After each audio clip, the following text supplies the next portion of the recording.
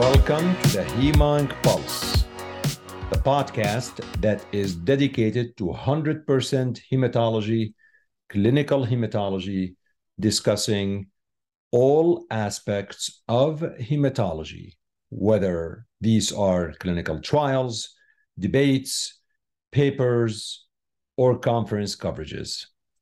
As you listen to this podcast, you probably are a few weeks out from the American Society of Hematology meeting that took place in the beautiful city of New Orleans, Louisiana in December 2022. During that meeting, that was attended by thousands of hematologists and others, much of the presentations focused on advances in all aspects of hematology, including lymphoid malignancies. What was really new in lymphoma? And I think this is really important because the plenary session actually did have one of the most important presentations. Abstract number 1 was actually in mantle cell lymphoma, in non-Hodgkin lymphoma. And I have invited Dr. Laurie Sehn from British Columbia to talk to me about advances in non-Hodgkin lymphoma as they were presented. I hope that you are going to enjoy this episode of the HemOnc Pulse. The HemOnc Pulse is always dedicated to all things hematology, so you could keep your fingers on the pulse of hematology. Professor Laurie Sehn comes to us from Canada to tell us all things non-Hodgkin lymphoma from the ASH meeting in December 2022. Thank you to Blood Cancers Today for allowing me to host this podcast. And as always, don't forget to subscribe, like, and let me know how I am doing on this podcast, and send any feedback you may have either by tweeting at me directly at Chadi Nabhan, or by sending this through email or through the website of Blood Cancers Today. Without further ado, Professor Laurie Sehn on the HemOnc Pulse.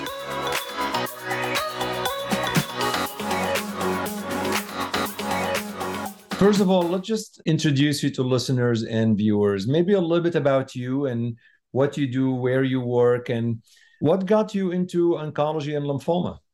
Sure. Well, thank you for the invitation. This is my first time, so I'll try and behave. But I am a medical oncologist and hematologist. I actually am part of BC Cancer in Vancouver, Canada. So I work in the Canadian environment. But in my real job, I see lymphoma patients, and I also do clinical and translational research in lymphoma. Although I treat all lymphomas, so non-Hodgkin lymphoma, Hodgkin lymphoma, I even treat CLL and multiple myeloma. Probably my research focus is mainly in B-cell lymphomas. So the more typical ones that we see, DLBCL and follicular lymphoma. And what got me into it? Thinking way back, it was a burgeoning field when I was a trainee. And that is in sort of, when I think about what's going on now, it was just the very beginning of starting to see progress in hematologic malignancies. And that is really what pulled me into the lymphoma field. And it obviously was the right decision, because things have just exploded in terms of, treatment opportunities, and outcomes are just getting better and better. Well, you and your group have done really amazing work. I mean, I can cite a lot of the papers that you have published that have really transformed how we take care of patients. So I'm a big fan of your work, and kudos to all of the accomplishments that you have done. And I think, we always can count on maybe two hands right now, the folks who have transformed how we take care of patients with lymphoma, and you are amongst those. So it's really, for me as an admirer, it's a pleasure to have you on the show. So we both were at ASH, the American Society of Hematology meeting, but I've asked you to come on the HemOnc Pulse to talk a little bit about your observation in lymphoid malignancies. It's really an open-ended question, and we thought we can go over 4, 5, 6 abstracts that you really think listeners ought to know about, and they may be more clinically relevant than the thousands of other preclinical things. So, shoot, let's start with number one that, in your opinion, we need to talk about. Well, I have to confess that I actually thought this ASH was going to be a relatively quiet meeting. I didn't see any groundbreaking information come out. But then we saw that the number one abstract of the entire meeting was actually a lymphoma abstract. And in that, I'm referring to the Triangle study, which was a really pivotal or important trial done in mantle cell lymphoma. So many people recognize that mantle cell lymphoma is relatively rare, but not that rare. It makes up about probably 7 to 10% of aggressive non-Hodgkin lymphomas that we treat. So it is a form of aggressive B-cell non-Hodgkin lymphoma. And although we have lots of treatments, it remains incurable. So it's still a very challenging entity. Right now, for younger patients, mainly those under the age of 65, the standard treatment still relies on an upfront induction with chemoimmunotherapy, followed by an autologous stem cell transplant, so the big hammer of high-dose chemotherapy, and then usually 2 years of rituximab maintenance. And what we saw presented in the plenary session as the number one abstract of the meeting was a study done by basically the European mantle cell group that probably has been the most prolific in the area.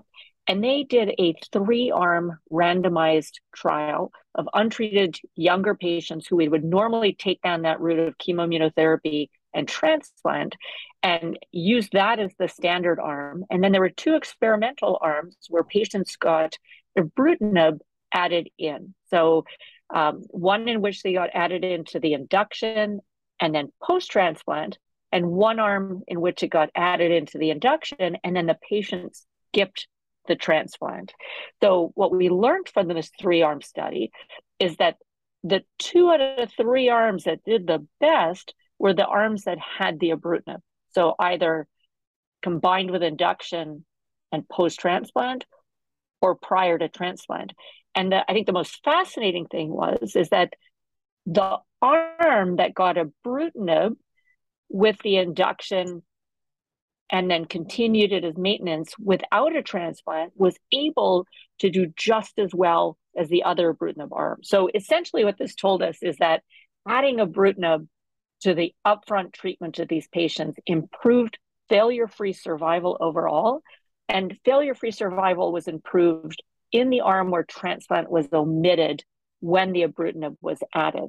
So essentially, we learned that we can move ibrutinib in the upfront setting for these patients, and it actually will likely make the transplant unnecessary. So this was selected as the number one abstract because it's anticipated that this is likely to be a practice-changing study where, it demonstrated that if we move ibrutinib into the frontline setting with the chemoimmunotherapy, both with the induction and then as a maintenance platform, then we can likely get rid of the transplant. So, I think there's some unknowns with this study still. It's routine for patients to get rituximab maintenance for 2 years after the transplant or after chemoimmunotherapy. And in this trial, it was left to physician discretion, and only about half of patients received the maintenance rituximab. So that aspect needs to be dissected out. And I think we really do need to see the publication. But it's anticipated that this will likely make the transplant obsolete in the upfront setting for mantle cell lymphoma. Laurie, and I don't remember, was overall survival also different? Was just, I'm trying to think. The reason I bring this up is because what we're saying is if you can give ibrutinib, you probably can avoid transplant. But for situations where you cannot give it because of poor access, you still do transplant. But what's your sense about giving ibrutinib for a longer duration? Was it 2 years? They gave it for 2 years after? Correct. Yes, it was given. Actually, let me just double check on the timing of that. It's funny. The terms, it's a little. Some of the details were a little bit vague, to be honest. And one of the questions that came up was, since BTK inhibitors or ibrutinib are commonly used as a second line treatment, are we really just merging first line and second line together? Are we really getting further ahead? And to answer your question, right now, the overall survival was trending to look better in the ibrutinib arms, and certainly the transplant arm is the lower of the three arms in overall survival, but at time it is not statistically significantly different. So I think this will open some questions. I think we need to digest it once we see the full details of this abstract, because there are some ways that this could play out. It also begs the question, can you take this information and extrapolate it to other BTK inhibitors? I mean, I think most likely, most of us have moved on to second generation BTK inhibitors rather than ibrutinib. But I suspect that if this becomes standard of care, it will probably be extrapolated to other BTK inhibitors. That's great. And that was presented by the European colleagues. Will be interesting to see the adoption in the US, in Canada, and elsewhere. What else did you see at ASH? Well, a few years ago, as you might recall, and even last year, all of the focus was around CAR T-cell therapy. And this year, I'd say the big focus probably in most of the oral sessions was around bispecific therapy. So that started a little bit previously. We've been getting excited about bispecifics, but I think it really ramped up this year because it's anticipated that, we'll see the approvals in North America of bispecifics very shortly, and they're likely to come out in clinical care. So what we saw, for example, was more data on the use of bispecific monotherapy for follicular lymphoma. So last year in a high-profile session, we saw the data of mosunetuzumab as monotherapy for follicular lymphoma after at least 2 lines of therapy. And to remind everybody, when we talk about bispecifics, this is really a new class of agent. There are many under development, but the ones that are furthest along and most likely to come out into clinical practice shortly are those that target CD20 and CD3 simultaneously. So these agents essentially serve to have a double antibody. One antibody sticks onto CD20 on the lymphoma cells, and the other antibody sticks onto CD3 of T cells, with the goal of bringing together T cells with the lymphoma cells and inducing immune reaction. So it's a type of immunotherapy. Mosunetuzumab, presented last year in a high-profile session, was represented this year with longer follow-up. And what we learned was that in a group of patients with follicular lymphoma who have had at least 2 lines of prior therapy, the response rates are super high at about 80%, and the CR rates about 60%. We learned that last year. What we learned this year, though, is with longer follow-up, we're seeing that, this can be very durable in some patients. So the median progression-free survival was approximately 2 years. And there's some patients that go well beyond that with, very prolonged, durable remissions. So it's what's really most exciting to me about the bispecific antibodies, particularly for follicular lymphoma, is that they are very well tolerated. Mosunetuzumab, for example, is given as finite therapy. It gets given as 8 cycles, and if patients achieve a CR, they stop at that point. Otherwise, they can continue up to 17 cycles, which is about a year of therapy. But most patients on the trial that was presented stopped after 8 cycles. So, it's an every 21-day treatment. So that's roughly, 6 months of therapy.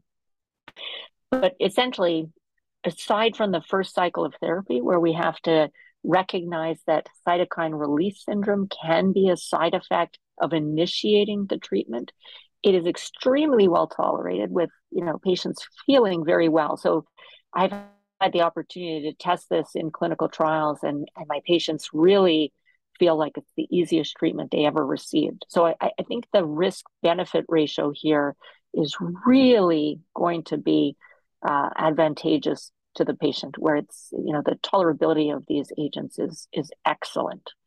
So we saw that update on mosunetuzumab. We also saw some data on odronextamab, which is I would say, a competitor, similar, CD3, CD20 bispecific that also presented their pivotal data in follicular lymphoma after 2 lines of therapy, and it was looking very similar as well. That particular drug, so the odronextamab, it was given in a slightly different fashion. It gets given to progression, so rather than a finite therapy. So there are differences in how these competing bispecifics are being developed in terms of scheduling and duration of therapy. So as the data comes out in fuller format, I think, and if they all come out and into the clinic, people will have to weigh in sort of the convenience perhaps and other factors we learn as the data comes out. But I think this is game changing for follicular lymphoma. And I do think we're going to see this in the hands of the clinicians, over the next half a year at most. I gotta ask you, because you've used CAR T and you've used bispecifics, and me as well.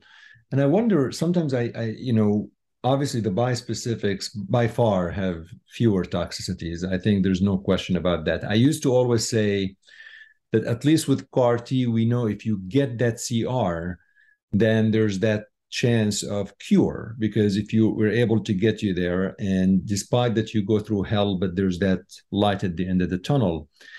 But if now we're seeing with bispecifics that there's sustained durable remissions, I don't know. I mean, how I find this that's really to be a very, people might abandon CAR T eventually because they have like a fewer toxic agent. I don't know. What are your thoughts there? Is this a philosophical question kind of thing? Yeah. So I think we need to sort of clarify what we're referring to. So CAR T cell therapy is approved for aggressive B-cell lymphomas, and it's also approved for follicular lymphoma. So when I was talking about the bispecifics right now, I was talking in the context of follicular lymphoma, which we still think is an incurable entity.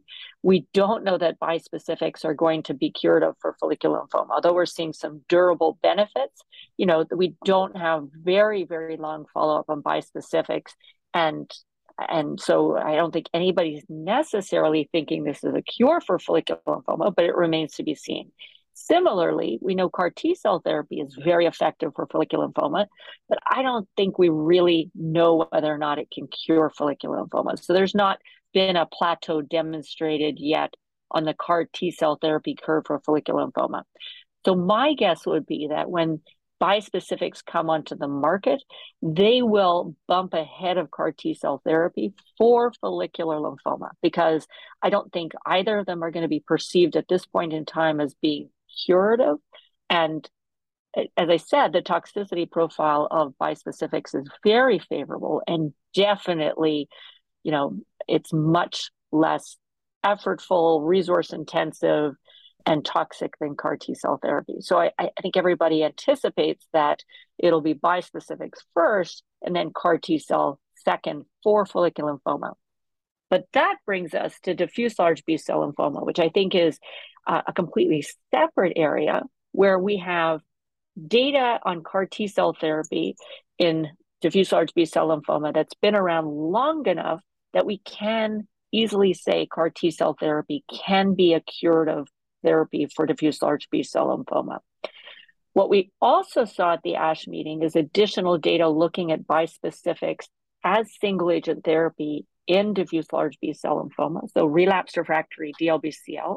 Last year, we saw data at ASCO and EHA of glofitamab. Those were the pivotal trials of, glofitamab as well as epcoritamab in diffuse large B-cell lymphoma, relapsed refractory diffuse large B-cell lymphoma. At ASH this year, we saw the pivotal trial of odronextamab in relapsed refractory diffuse large B-cell lymphoma. All 3 of these bispecifics, I think, are showing extremely encouraging results, where in patients with relapsed refractory diffuse large B-cell lymphoma who are after at least 2 lines of prior therapy, the response rates are fairly encouraging, so wavering somewhere around the 50% mark. The CR rate is kind of down a little bit lower, under 50%, in the 40% range for glofitamab, a little bit lower for odronextamab. But with the data we have so far, some of those CR patients are in very durable remission. What we don't have is long-term follow-up for bispecific antibodies in diffuse large B-cell lymphoma. So we still don't know whether or not it's curative for sure, and where that plateau, if it is curative, is going to lie compared with CAR T-cell therapy. So if bispecifics came out tomorrow for diffuse large B-cell lymphoma, I think that CAR T-cell therapy will still be preferred ahead of bispecifics for diffuse large B-cell lymphoma because it's understood that they have that curative potential. And time will tell as we get longer follow-up with bispecifics whether or not the curative potential seems clear with bispecifics. And only then can we figure out, should we be sequencing bispecifics ahead of CAR T? Is it a competition for CAR T? I think it's too early to say. It makes me wonder if you, like you said, you just alluded to it, sequencing them. Maybe some patients who have really aggressive disease, they can't wait that 4 weeks that might take until they receive the CAR T back. Then maybe it can be bridged or something like that. Just, it's an intriguing thought. I haven't seen it happening. Although on that note, just a little bit, you do know that, as we discussed, one of the side effects of initiating it is cytokine release syndrome. So most of the bispecifics, they actually get given in mini doses for the first couple of weeks. And usually the first full dose only comes around week 3. So it does take a little bit of time to get the drugs going. It's not like, giving a quick round of bridging chemotherapy and seeing immediate benefit. So, they may be used to bridge people to CAR T, but I think that it's clear, these don't work instantly because you've got that initiation part that delays, giving the first full dose. Great. What else? What else? So, I think one abstract that particularly intrigued me was there was a real world analysis on tafasitamab and lenalidomide in relapsed refractory DLBCL. So I think, the world has exploded in terms of treatment options for relapsed refractory DLBCL. We've talked about CAR T-cell therapy being a curative potential option. We also know that there have been several novel agents, aside from the bispecifics that are coming, that have actually made their way onto the market. So we had polatuzumab vedotin, which is a antibody drug conjugate, together with bendamustine rituximab, which is approved. And we have tafasitamab, an anti-CD19 monoclonal antibody, together with lenalidomide that was approved. And Tafa-Len, as I'll refer to it, was approved based on a single-arm study done in relapsed refractory DLBCL. But that pivotal trial of 80 patients was really weighted toward patients with relapsed disease rather than primary refractory disease, because patients with primary refractory disease were initially excluded. So it's left open the question, even though it's come out and become an option, whether or not it'll be effective for those patients that have very aggressive biology, the primary refractory patients with very rapid disease evolution. And so what we saw at ASH was a real world analysis, which was actually a compilation of a multi-center effort from the United States, where data was put together on patients being treated at centers across the United States. And they demonstrated that the outcomes with Tafa-Len seemed to be far below what we would have seen and expected based on the pivotal trial result. So in the pivotal trial, the response rates were well over 60%. And, the CR rates were quite high. And in this real world analysis, the overall response rates were sort of down in about the 30% range, with only about a complete response rate of 17%. So it was less than half the response rates and the CR rate than what was shown in the original pivotal result. And when they dissected the data, they were able to show that, yes, it's those sort of patients with late relapses, with relapsed DLBCL versus primary refractory disease that seemed to do relatively well, but it was those, higher risk patients that didn't do as well. Similarly, the patients who had more than 3 lines of therapy didn't do very well. So I think the message that came out of that, and it'll be important to see more data. There will be more real world data emerging from different places. But the message that came out of that is that tafasitamab and lenalidomide may have its place in relapsed refractory DLBCL, but probably the preferred patient will be those that have had limited prior treatment and have been more relapsed than refractory in terms of their behavior. I get criticized sometimes because I am a big fan of real world data and real world evidence, despite all of the faulty nature of these. But my defense is that this is the real world. I mean, this is how folks are looking at response. It's not really very controlled environment, and this is how often they assess for progression. And you can clean things up, but ultimately there's value in looking at real world data. And I think what you outlined right now is a perfect example on the value of looking at, as long as you know that there are caveats to real world data, I do think we can learn a lot from that. Yeah, well, I'll maybe in that context, I'll point out one other real world data set that I particularly liked. And you may recall last year, the big information that came out of ASH was, the value of CAR T cell therapy in the second line setting compared with a plan of salvage therapy and transplant for relapsed refractory DLBCL. And we saw 3 trials presented last year. 2 out of the 3 were positive.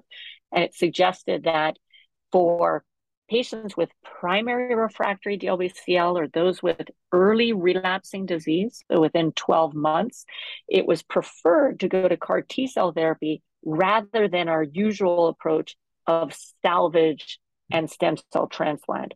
One abstract that was presented in an oral session that I particularly liked was a look at patients who are out there in routine practice getting R-ICE as salvage therapy. So they compiled a group of patients who were technically relapsed refractory DLBCL, transplant eligible, received R-ICE salvage therapy, which is probably one of the most common salvage therapies that are used in the US. And they pulled out that patient population that was either primary refractory initially or relapsed within 12 months. And if they had a complete response to the R-ICE salvage therapy, they actually did very well with transplant.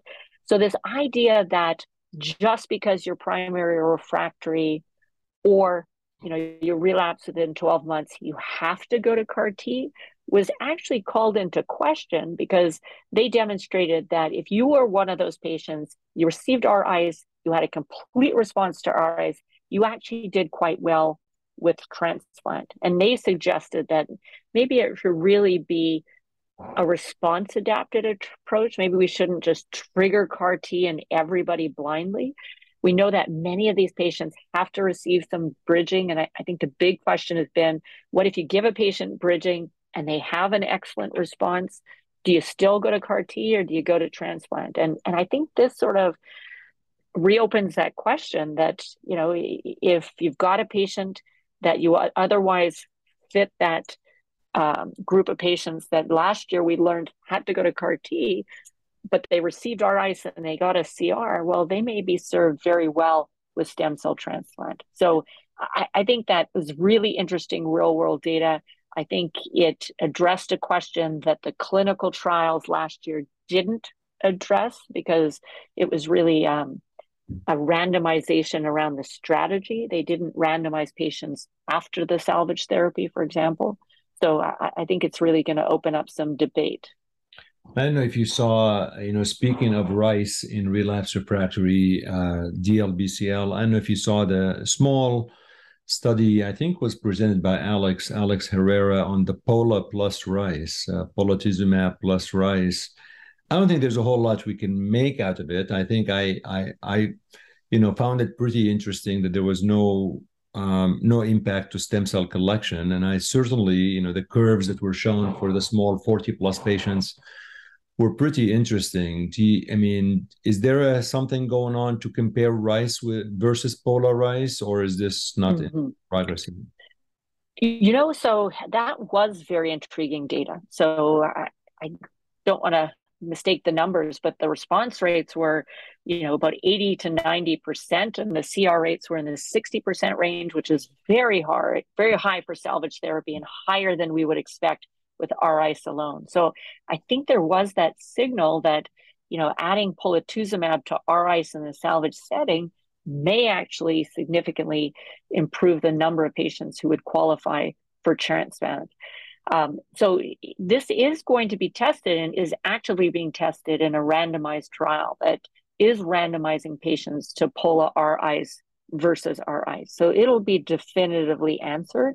I don't know when that data is expected, but I'd say that this single arm study certainly made that look very attractive.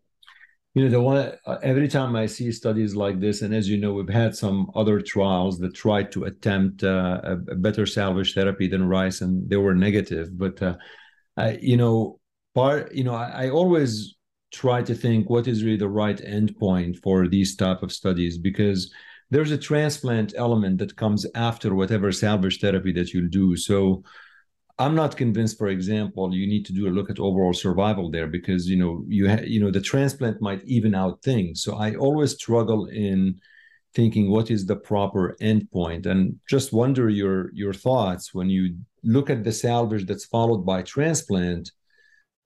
Aside from the usual time to recovery, stem cell collection, all of that stuff, I mean, what do we look like? PFS, leukemia-free survival, lymphoma-free survival? Yeah, so I think the world is made complicated by the fact that we have more than one potential curative option now in relapsed refractory DLBCL. So before, when the only curative option was stem cell transplant, getting the maximum number of patients to transplant by getting a good response to salvage was a very big goal. Now you have to question if you're actually pushing up the CR rate or the response rate by adding in a novel therapy, is that the same thing as demonstrating better chemosensitivity, and will transplant serve that extra fraction of patients that you're demonstrating an overall overall response benefit in? So I think that the salvage therapy is just a component of a sequence, as you say. So in the end, you really do want to probably assess the progression-free survival beyond, the attendant transplant. So how many patients get to the transplant, and what's their PFS coming out of the transplant? I know I've taken a lot of your time, about 30 minutes. So, anything else that you would like to share with listeners in terms of things that were presented that intrigued you or caught your attention during a super busy meeting? Maybe the last thing I'll just mention is we did see some interesting data emerging on circulating tumor DNA as a early response assessment tool. So we've talked a lot about circulating tumor DNA as being a potential sensitive marker for measuring disease, both at baseline, during therapy, and perhaps as a surveillance tool after therapy for a variety of lymphomas. What we saw at ASH was the first large-scale prospective data that came out of the POLARIX trial. So the POLARIX trial was the upfront trial in diffuse large B-cell lymphoma of R-CHOP versus polatuzumab vedotin R-CHP. That trial, as you recall, had an improvement in progression-free survival, and it's making its way through FDA evaluation right now and may emerge as a new standard of care for upfront DLBCL. But what was presented was the ctDNA data that was collected as part of that trial. It's still early days because they only presented the baseline results, and the baseline ctDNA level did correlate with a lot of the clinical parameters that we would consider high-risk features. Sorry about that. So there was a correlation between the baseline circulating tumor DNA and high-risk features. But more importantly, they looked at the circulating tumor DNA levels and clearance after 2 cycles of treatment. They actually merged the R-CHOP and the POLA R-CHP arm in the presentation, but it was intriguing to see that it really separated the curves in terms of progression-free survival. If you had a significant reduction in your circulating tumor DNA or circulating tumor DNA clearance after 2 cycles of treatment, your 2-year progression-free survival was approximately in the 70% range. If you had it cleared, it was about in the 90% range. And if you didn't have it cleared, it was about in the 70% range. So those curves were quite disparate. So I think it was exciting to see that it could separate out a favorable risk group and a sort of higher risk group.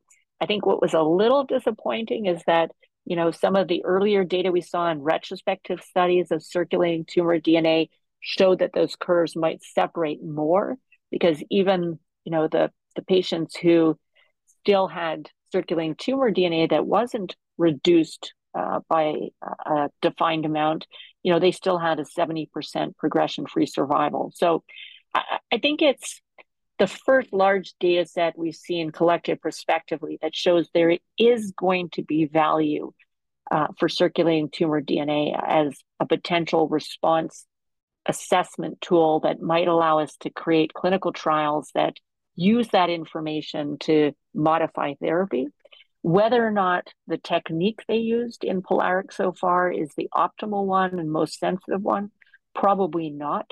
It was based on a CAP-seq approach that had been previously reported, but we now know that there are different techniques that may be more sensitive, such as the phased seq approach that is being looked at and been reported. So I think it's really the first prospective large-scale trial proof of concept of circulating tumor DNA. And I do believe that it's going to eventually come out as a clinical tool that we can use, but it's still slightly early days. We need to have a validated platform, and then we need trials that let us know how we should be using it. But I think it was really encouraging. Fascinating progress. Always fun to come back from ASH. It's, we come back tired, exhausted. Then you have got the holidays, but also enthusiastic for more research. Dr. Laurie Sehn, I can't thank you enough for being with me on the HemOnc Pulse. Thank you so much. It is my pleasure. Thank you very much.